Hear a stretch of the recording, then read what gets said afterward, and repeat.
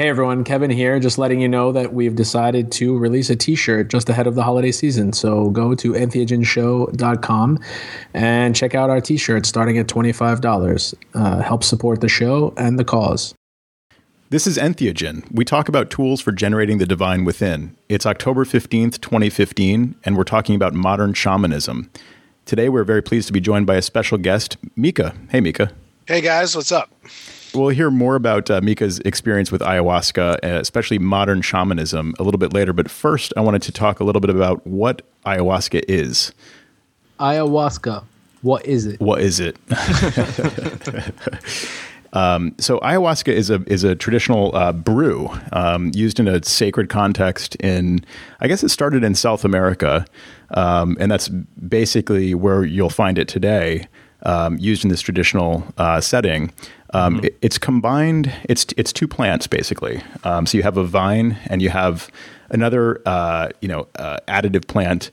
The vine, Banisteriopsis caapi, is traditionally known as ayahuasca. That vine basically contains a mild MAO inhibitor, which is what gives a DMT containing plant that's added to the brew its effect. It allows the DMT to pass through the digestive system and end up in the brain. The DMT containing plants can be various things, but typically I think the most common one is Psychotria viridis, otherwise known as chacruna. So that's the traditional brew of ayahuasca. Did I get that right, guys? Yeah, that's my understanding. And I've heard from people like in Brazil that sometimes ayahuasca is used alone without the chacruna. And it's more of like a rite of passage and it's more about the purging because like the chacruna, which has the DMT, if you eat it, like you said, without the MAO inhibitor, it'll just get digested and the DMT will never actually enter your bloodstream. But the root, the ayahuasca itself, both provides the ability for the DMT to enter your bloodstream, as well as that's what's going to make you sick, because just drinking ayahuasca alone is going to induce purging, vomiting or otherwise. And yes, in the jungles of the Amazon and Peru and Brazil and Colombia, I believe, for thousands of years. And when you think about the millions of species of plants that are in the world, much less a tropical jungle, and it's to think that however long ago it was that they thought to combine these plants in this way, it's really remarkable. Yeah, that's a really good point. I mean, as you put it, the way that they decided to combine these plants is really interesting because, of course, they're in the rainforest. I mean, you're in a jungle with thousands upon thousands of plant species and varieties. And it just so happens that these two particular plants combined together do have a psychoactive effect, whereas either of them individually don't have an effect, or at least, as you said, maybe the vine itself has some kind of effect, maybe even a mildly feel-good effect, with just given the MAO inhibitor part of it, in addition to the fact that it makes you sick. But it's still kind of miraculous that they combine these two plants into this really amazingly powerful, transformative experience. And, the story goes, and this may be apocryphal, but when asked, how did you know to combine these two plants, shamans have answered the question, the plants told us. Right. Tobacco, I've heard a lot specifically. They point to tobacco as being a plant that it provided a lot of information about the plants and how to combine them and how, we can learn or be more healthy through their use. I'm also curious about, I've only had the one ayahuasca experience, but there's one thing that the shaman, for lack of a better word, or guide who led the practice said, and it was that, for the first time you take ayahuasca, the brew itself, I expected it to taste very bad because of the whole purging aspect. And I was surprised to find that it tasted sort of like a coffee, dark chocolate mix. And it was not gross in any way. And for the people who had done it more than one time, they couldn't smell it. They couldn't see it. It was horrible for them. And so talking about that afterwards, and he mentioned that before, he said, if this is your first time, you'll have no problem. If it's, your second time or after, pinch your nose and just try to get it down as quickly as possible. And he basically said that since he's been doing the ayahuasca for about 15 years, I guess, he said he notices when substances or different things have DMT in them because his nose is so alert to that odor. Yeah, I've noticed that too. Actually, for a number of years, I've I'll be walking by like just some interesting plant, and I'll think that smells really familiar. Exactly. So I'm curious as to whether or not that plays a role. Like, if once you've had the DMT, if perhaps your nose is a little bit more fine tuned to detecting it in the forest. But this guy told us he even there's a wine producing region in the north of Spain that is called Ribera de Duero, and the wines that they produce there. I didn't know this, but apparently they have a high. They have a high. This is information that I'd have to verify, but according to him, they have a higher DMT count than some ayahuasca plants, the wine itself. And he said it's very hard for him to drink those wines. Wow, he's just he's repulsed when he smells one of those wines. No, I have not had one of those since that experience, but and I hope that does not happen because it's one of my favorite wines. I wanted to add some more information when you guys were talking about the ayahuasca brew. There are actually very specific recipes that involve many different plants, and then you'll find the ayahuasca brew in all different regions of Peru and Brazil, Ecuador. That each shaman has his own specific way of preparing it. And Kevin was talking about taste. I've had ayahuasca that it tastes really good. Like you drink it, it's like coffee. And I've had ayahuasca that tastes so bad that you almost throw up just trying to drink it. So there is a very large array of qualities and effects that don't. Obviously, those two plants you mentioned are a key part of the brew, but it's by no means limited to those two at all. Sure, I remember reading Ralph Metzer's famous ayahuasca book, and that's one of the things he mentioned, that the word ayahuasca is kind of very vague in general because there's just such a vast array of possibilities, and then also other things that can be added to possibly change flavor and things like that. Right. So, I mean, I think we focus on these two plants in particular because that's really, I guess, ayahuasca distilled to its essence, to my mind anyway, is an MAO inhibitor and DMT. I mean, it seems like that's really the 1-2 punch, of the thing. And the rest of it is just kind of, flavor, I guess. I'm sure that's not entirely true, but in a modern context, you can even extract, those active alkaloids and concentrate them and take, even ayahuasca, quote, in a pill form. So I'm wondering if so we have a variety of experiences here. I've had basically one experience in a modern context. I had one about 15 years ago or so that was in an apartment in Brooklyn that it didn't quite work. Actually, you know what? There were two. There was one on a beach in Brooklyn too, and neither of which quite worked. I think it just wasn't the right time for me because a couple other people had a full-on experience. But the more modern one definitely worked about a year ago or so. And this was in the form of some chocolates. So that I thought was kind of interesting. And also a pill form as well, sort of like a gel cap kind of situation. So that was my experience. And, it was definitely not what I was expecting when what I've learned about ayahuasca had nothing to do with chocolate or gel caps.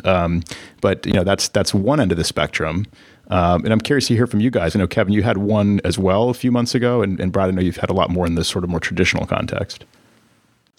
Yeah, I mean, mine was sort of a hybrid experience because the guide or I say guide because I don't. This is something I think we'll talk about as the show goes on, but I don't think this man considers himself a shaman in that sense. I think he has kind of a hybrid dynamic for running things, but yeah, it was a private house in the country and very very well set up, very very structured, and I think all precautions were taken to make everybody feel supported and comfortable. And there were certain traditional elements, but it definitely was a more modern interpretation.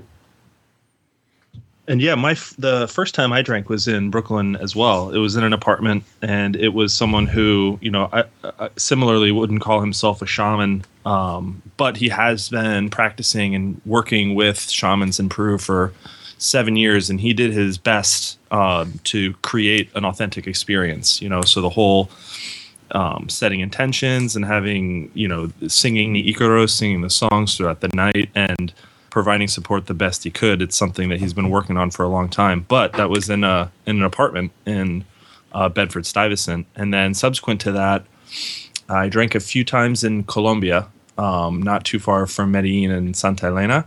So that was in a jungle forest, and that was on private property.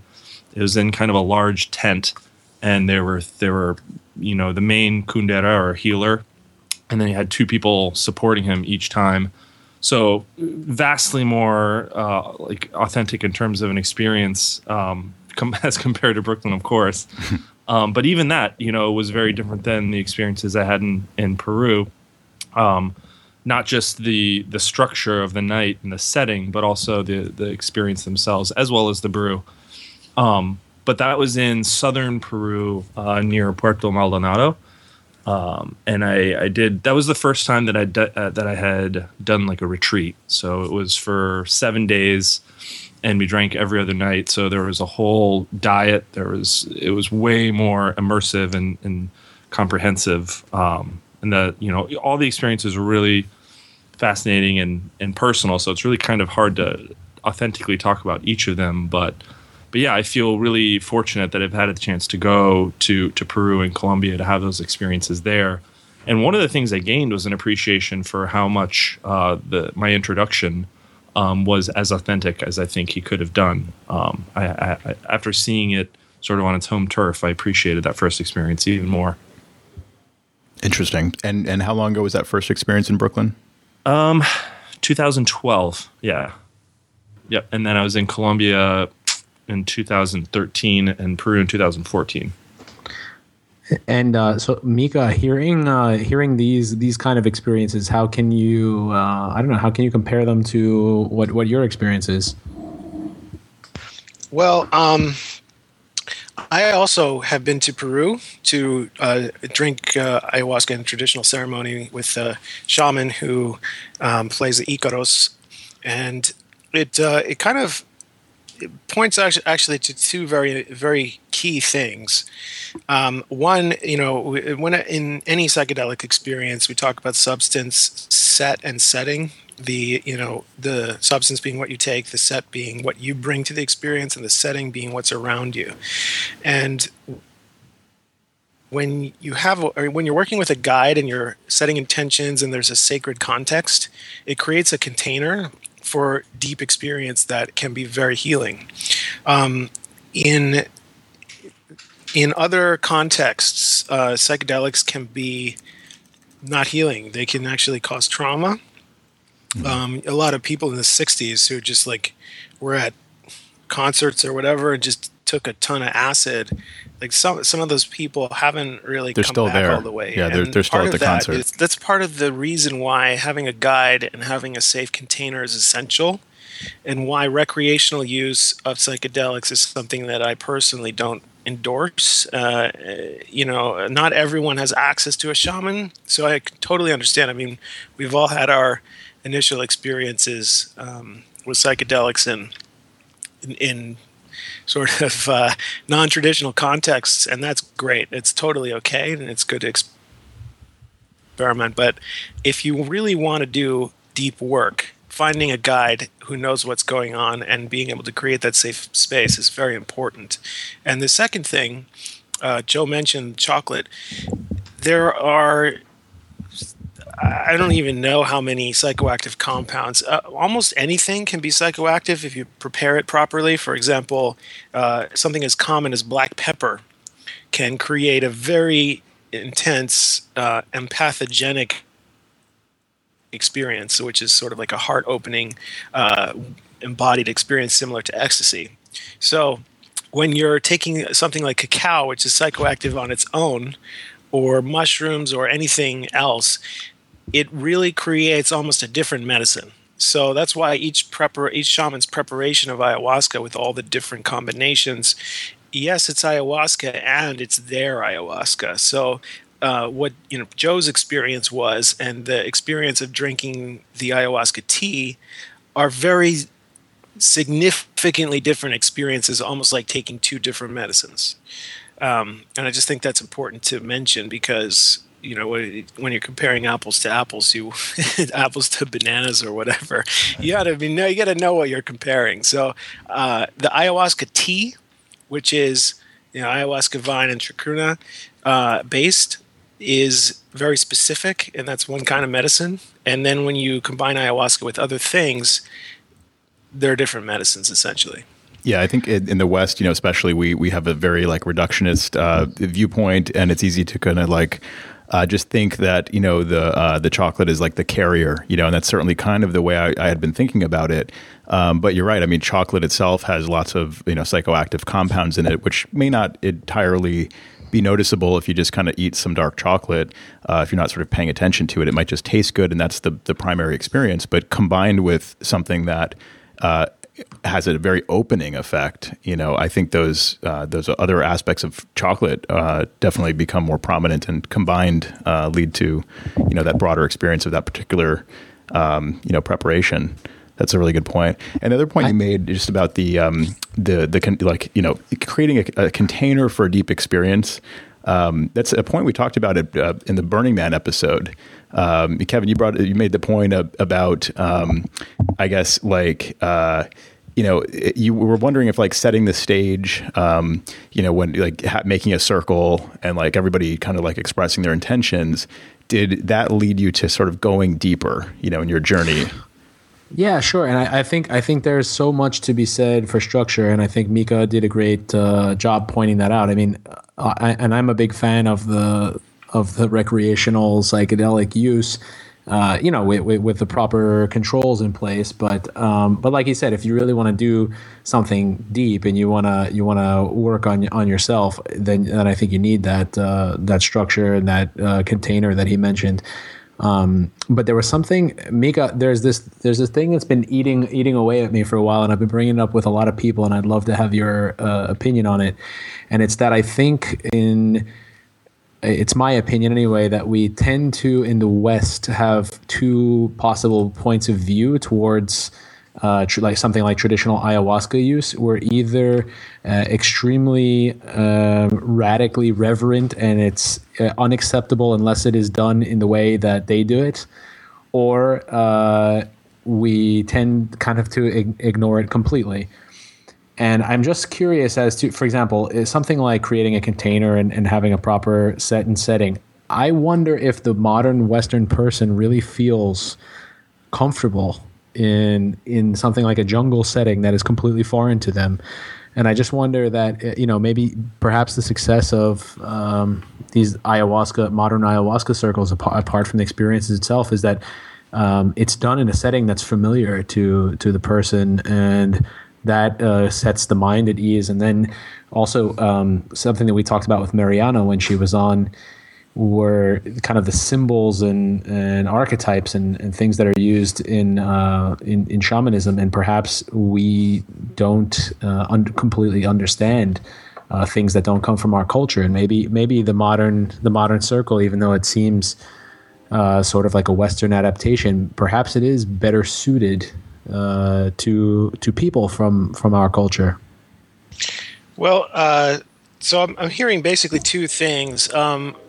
I don't think that it's as black and white as you presented it. I think there's a lot of gray in the middle. I think you're going to find a lot of people who have different opinions. Maybe they're kind of curious and they, maybe feel hesitant because they're scared. You have other people who are really curious, but they've had religious backgrounds and they feel like, maybe I'm doing something sinful. There's a very complex and individual relationship for each person.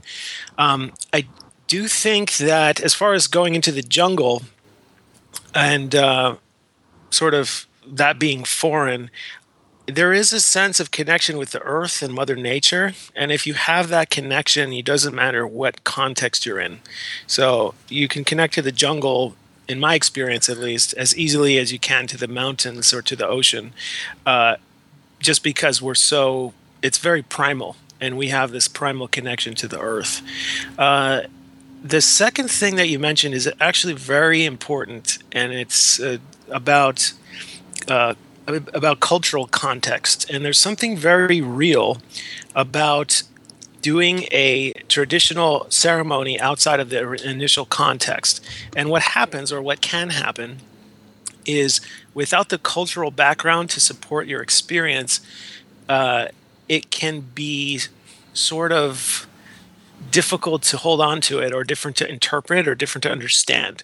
When you're in the jungle and everyone in your community has the mythology and the sort of historical background of experience, then you feel part of a community. Doing the tea connects you to your ancestors and to your culture. But if you're coming from the north and you're in that context, you're bringing a different set of beliefs, a different mythology, maybe a combination of many different mythologies, and therefore what you're going to experience is certainly different than what the native people are going to experience. Now, is that bad or wrong, or is there something lacking there? I don't think so, because I think what's essential to the whole process is really your relationship to yourself, and the ayahuasca tea facilitates that conversation. So whether or not you see a jungle god or whether or not you see Jesus is irrelevant. It's just the relationships you hold in your own spirit to those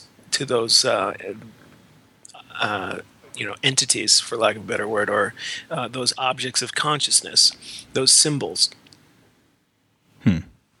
And I think what you find in modern context, as the ayahuasca moves from the jungle to Manhattan, for example, that the shamans are frequently adapting what's happening to the Western experience. There's a lot more psychology involved.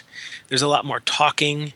There's a lot more sort of exploration about what things mean from an intellectual place, because we as a culture tend to be in the mind a lot more than the people in the jungle. So it necessitates a different approach, and I think that approach is happening, and it's healthy. Maybe the best advice is just follow your own inner guidance. If you feel called to the jungle, to have this experience in a really traditional setting, maybe that's where you should go. And if you feel called to join some friends in a more local setting on a weekend or something like that, have whatever experience kind of like resonates with you. Joe, you mentioned something really important, and that is your journey with yourself. And should other people, should you do this, is a really important question.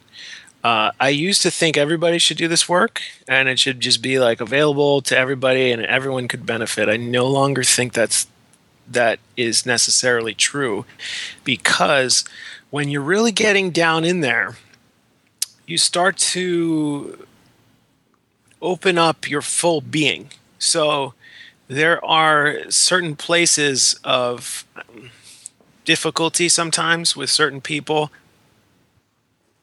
Maybe there's trauma, maybe there is, excuse me, maybe there's some shadow energy, whatever. And that's, bringing that up can be very healing, very integrating, very positive. And it requires a certain capacity of spirit for that to be handled in a positive manner. You have to have a certain amount of intellectual ability, a certain amount of spiritual strength. So going in guns blazing is not necessarily the right approach for everybody. I just wanted to throw in some healthy caution, in the sense that this isn't necessary to live a full happy life. It can be extremely helpful, and if that's something that your spirit is called to do, then that's great. But certainly, be methodical in your approach. I would recommend. Have you seen people go into the experience kind of nonchalantly? Because I have to say, like me personally, I was very. It took me a very, very long time to make the decision to do it. It had been on my mind for years. I'd been reading about it, and I have to say, I was generally shitting myself about it until I made the decision. And then myself. Yeah, well, first I puked on myself, and then I have seen that, Kev. I've totally seen. People just nonchalantly, really. I mean, the people who I've heard who talk about ayahuasca being a bad experience for them, like there's I think people can have varying levels of an experience that's difficult, but almost everybody will ultimately focus on and take with them huge positive things, lessons, realizations, self-comfort, self-love, whatever it may be. But the only people who I've ever heard share sentiment of just like, no, ayahuasca was a bad experience, where I think people who are going into it looking for a psychedelic experience, something that was going to be fun and recreational. And when they came across, and these are people that I met like backpacking and traveling through South America. They're like, well, heck, we're in Peru, we're in Iquitos. There's literally people trying to sell this to me on the street. It's like, why not go do a retreat and see what everybody's talking about? And, I think there is slanging ayahuasca. Yeah. And they were just, their opinion of it was, I was unimpressed. And, it's like part of me feels like, oh, that's a shame. And the other part of me is like, well, it could have been worse for them. I guess they could have had a negative experience that was overwhelming or whatever. But in my experience, like I have seen people kind of, not go into it, but I've heard them talk about their experience where they clearly didn't have, the same appreciation for it that you did, going in. Yeah, I think it's not even about the substance. I mean, like, I think you should read about the substance. You should know what you're taking as with anything else. But I think really when you make the decision to do something like ayahuasca, you're making the decision to observe the observer, as they say, right? Or like to turn the focus inside, and I think that's like Mika said, you have to have a little bit of spiritual balls to do that. Spiritual fortitude. I've heard stories of people at like rainbow gatherings where they're like walking around with a bottle of ayahuasca and they're like, oh, have a cup. And like when some of my friends in Colombia had talked about seeing that, and as far back as like 10 years ago, I think people who thought they were sort of on the cutting edge of partying, and it's just like, wow.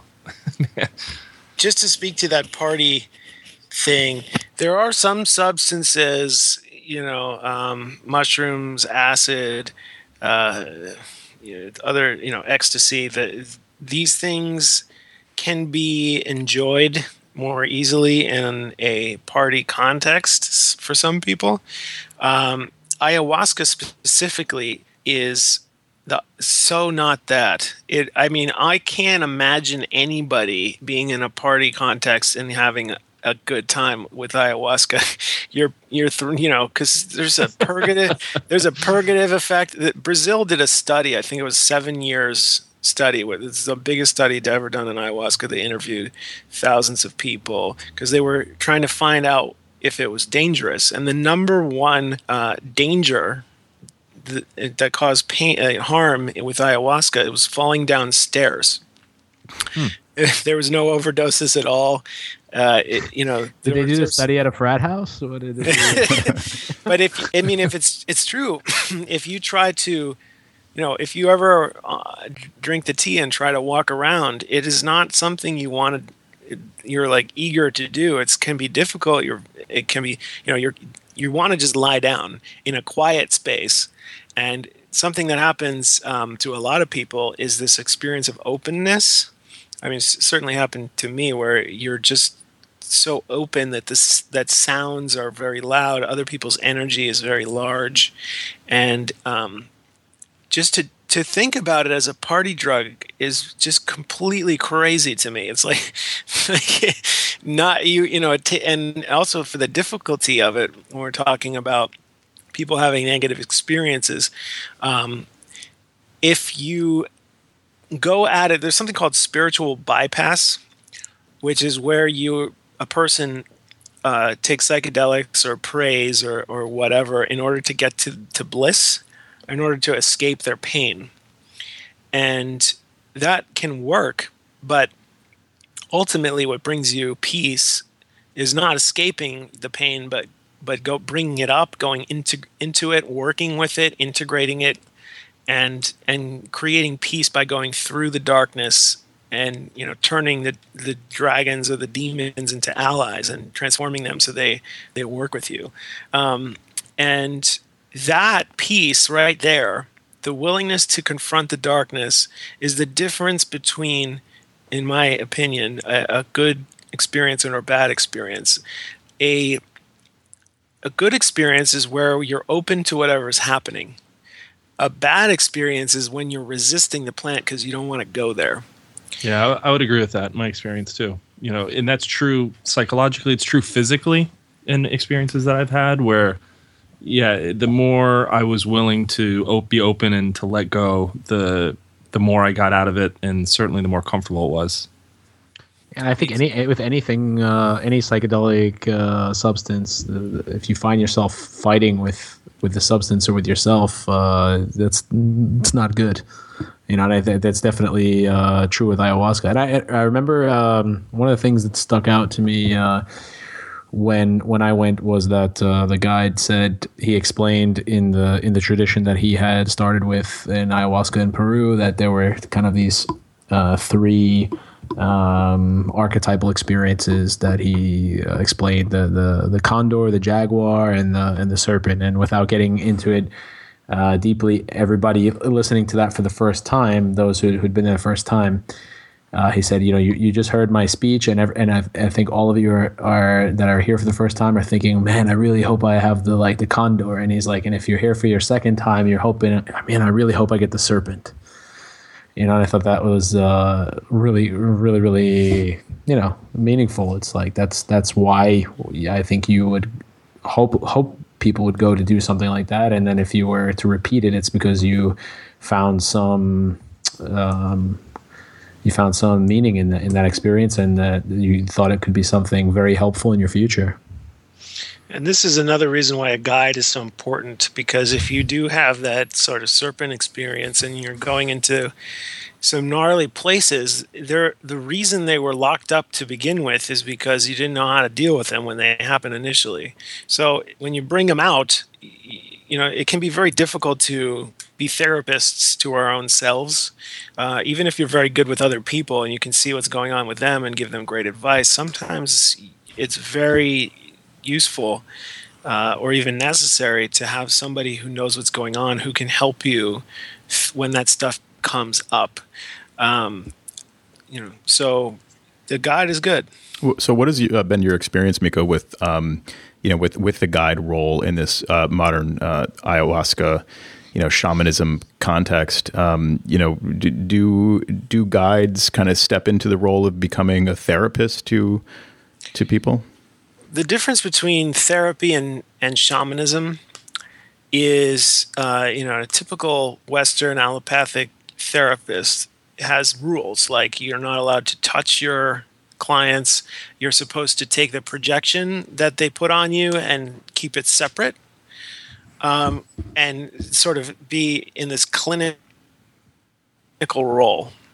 Whereas a shaman will hug you, will embody the projection, will become what you need them to become. Maybe they become the father figure, or become the mother, become whatever you need them to be in order to play out sort of a psychodrama and rewire your experience through reenacting, the past.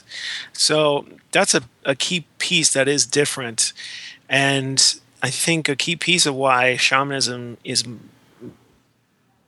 very effective. I've heard people say that one journey was the equivalent of a year of therapy for them, and that's not a singular occurrence. I've pretty much consistently, everybody that is introduced to the work says something like that.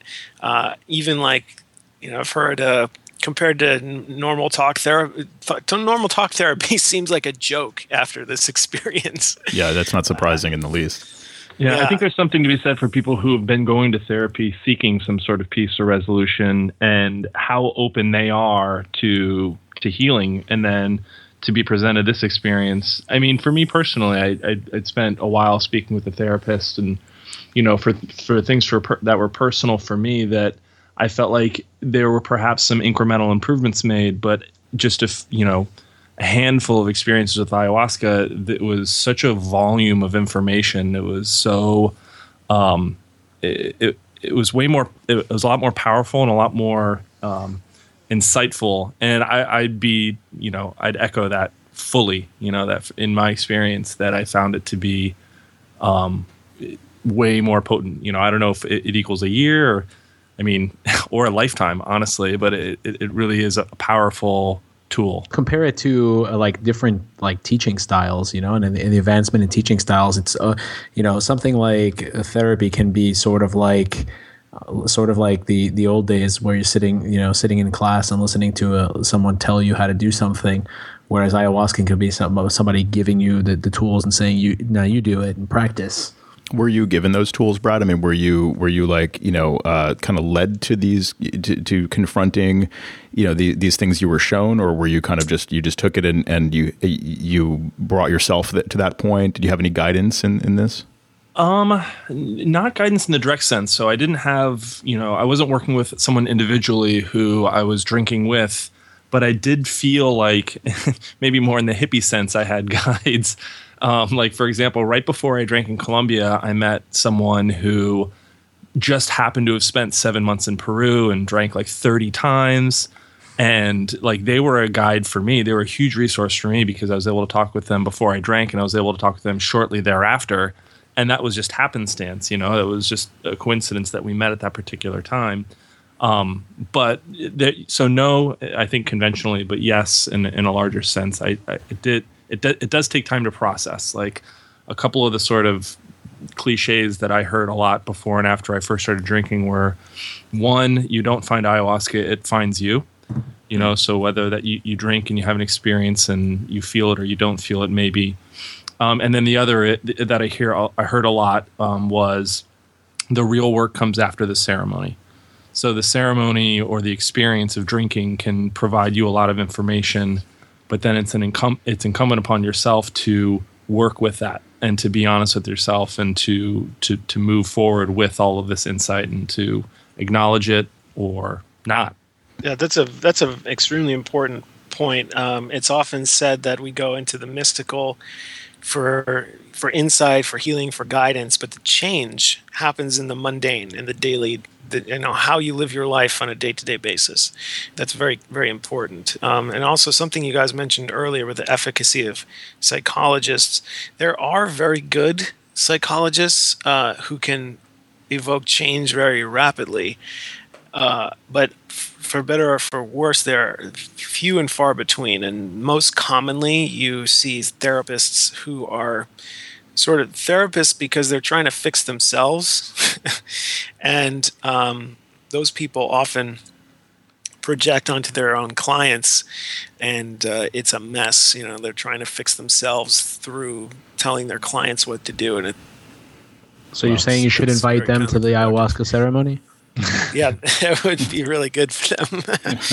Mika, I had a couple of questions. So you mentioned earlier that you have drank in Peru and you had that experience, but we're mostly talking about, I think, your experiences drinking, in the U.S., right? Like in California, or without being too specific. I don't want you to feel uncomfortable sharing, any incriminating information. But I'm really fascinated with kind of what you're experiencing locally. Can I just point out how absurd it is that any of this would be incriminating in any way whatsoever? We're talking about helping ourselves and helping one another with plant medicine. Amen, that's been used for thousands of years. Let's just take a brief aside to take note of that. And please continue, Mika. Very good point. Yeah. Well, it's actually, Joe brings up a good point. It's the idiocy of, look at even marijuana, for example. How many, millions of people have been imprisoned over the last 3 decades, 4 decades, whatever it's been since, and the idea that marijuana is this gateway drug and spend tens of billions of dollars on this drug war thing, and it's insane. Why? Here's a medication that can help people with all kinds of problems, from insomnia to pain, and cancer support for eating, all kinds of things that are very valuable medical reasons. And this is just marijuana. I mean, something that's very benign. Every culture has had a substance that they prefer and a substance that they demonize. This has been sort of part of the human experience, stretching back God knows how long. But it's very sad, and I hope that it will change rapidly in the near future as the consciousness of humanity expands. I'll drink to that. Yeah, and as far as my own personal experience in a modern context, obviously I can't be too specific, but I will say it's very frequently a hybrid of the old ways and the new ways, at least the people that I have worked with. I've definitely experienced a lot of different psychedelic substances with different shamans, and everyone's got their own energy and creates their own container, which then, setting and substance are very key things. It's not just a little tweak here and there. When you are with a different shaman, it's a different experience because the space is woven in a completely different manner. If you're working with a woman versus working with a man, for example, that's a huge difference. The people that are with you make a huge difference if you know them and like them, or if you have problems with them. That's going to matter. And I will say that my experience with ayahuasca has been all over the map. Hawaii has a lot of ceremonies. If you're looking for one, there's a great culture in Hawaii. Interesting. Working with somebody who works with different medicines that are softer and more gentle in the beginning, as you start to peel back the layers of your psyche like an onion, going gently, going with support is important. And you can put it in this context. There are two basic categories of plants. There are ally plants and there are teacher plants. And an ally plant would be something like sassafras, where it's like a heart-opening experience. It's actually where MDMA comes from, the roots of the sassafras plant, and it's a very warm. It basically holds you, so you can feel good about what's ever going on. And you see a lot of very positive work with PTSD, soldiers coming back from war, because they're able to experience and process painful experiences with the ally plant holding their hand and making it safer and okay to go there. So I strongly recommend, if at all possible, to have those experiences for quite some time until you feel like your spirit is prepared for the ayahuasca experience. And I would also like to add that there are some shamans who view ayahuasca as I don't want to say unnecessary, but there are other ways to encounter yourself that are gentler. For example, San Pedro cactus, is an alternative, or mushrooms, or there are many other ways that are not as harsh. That said, ayahuasca is beautiful. It is an amazing plant teacher, and it can be extremely healing and valuable. But just keep that in mind, that going in gently and treating yourself with kindness and love, and not necessarily just jumping off into the deep end. It actually would be more like jumping off into the middle of the ocean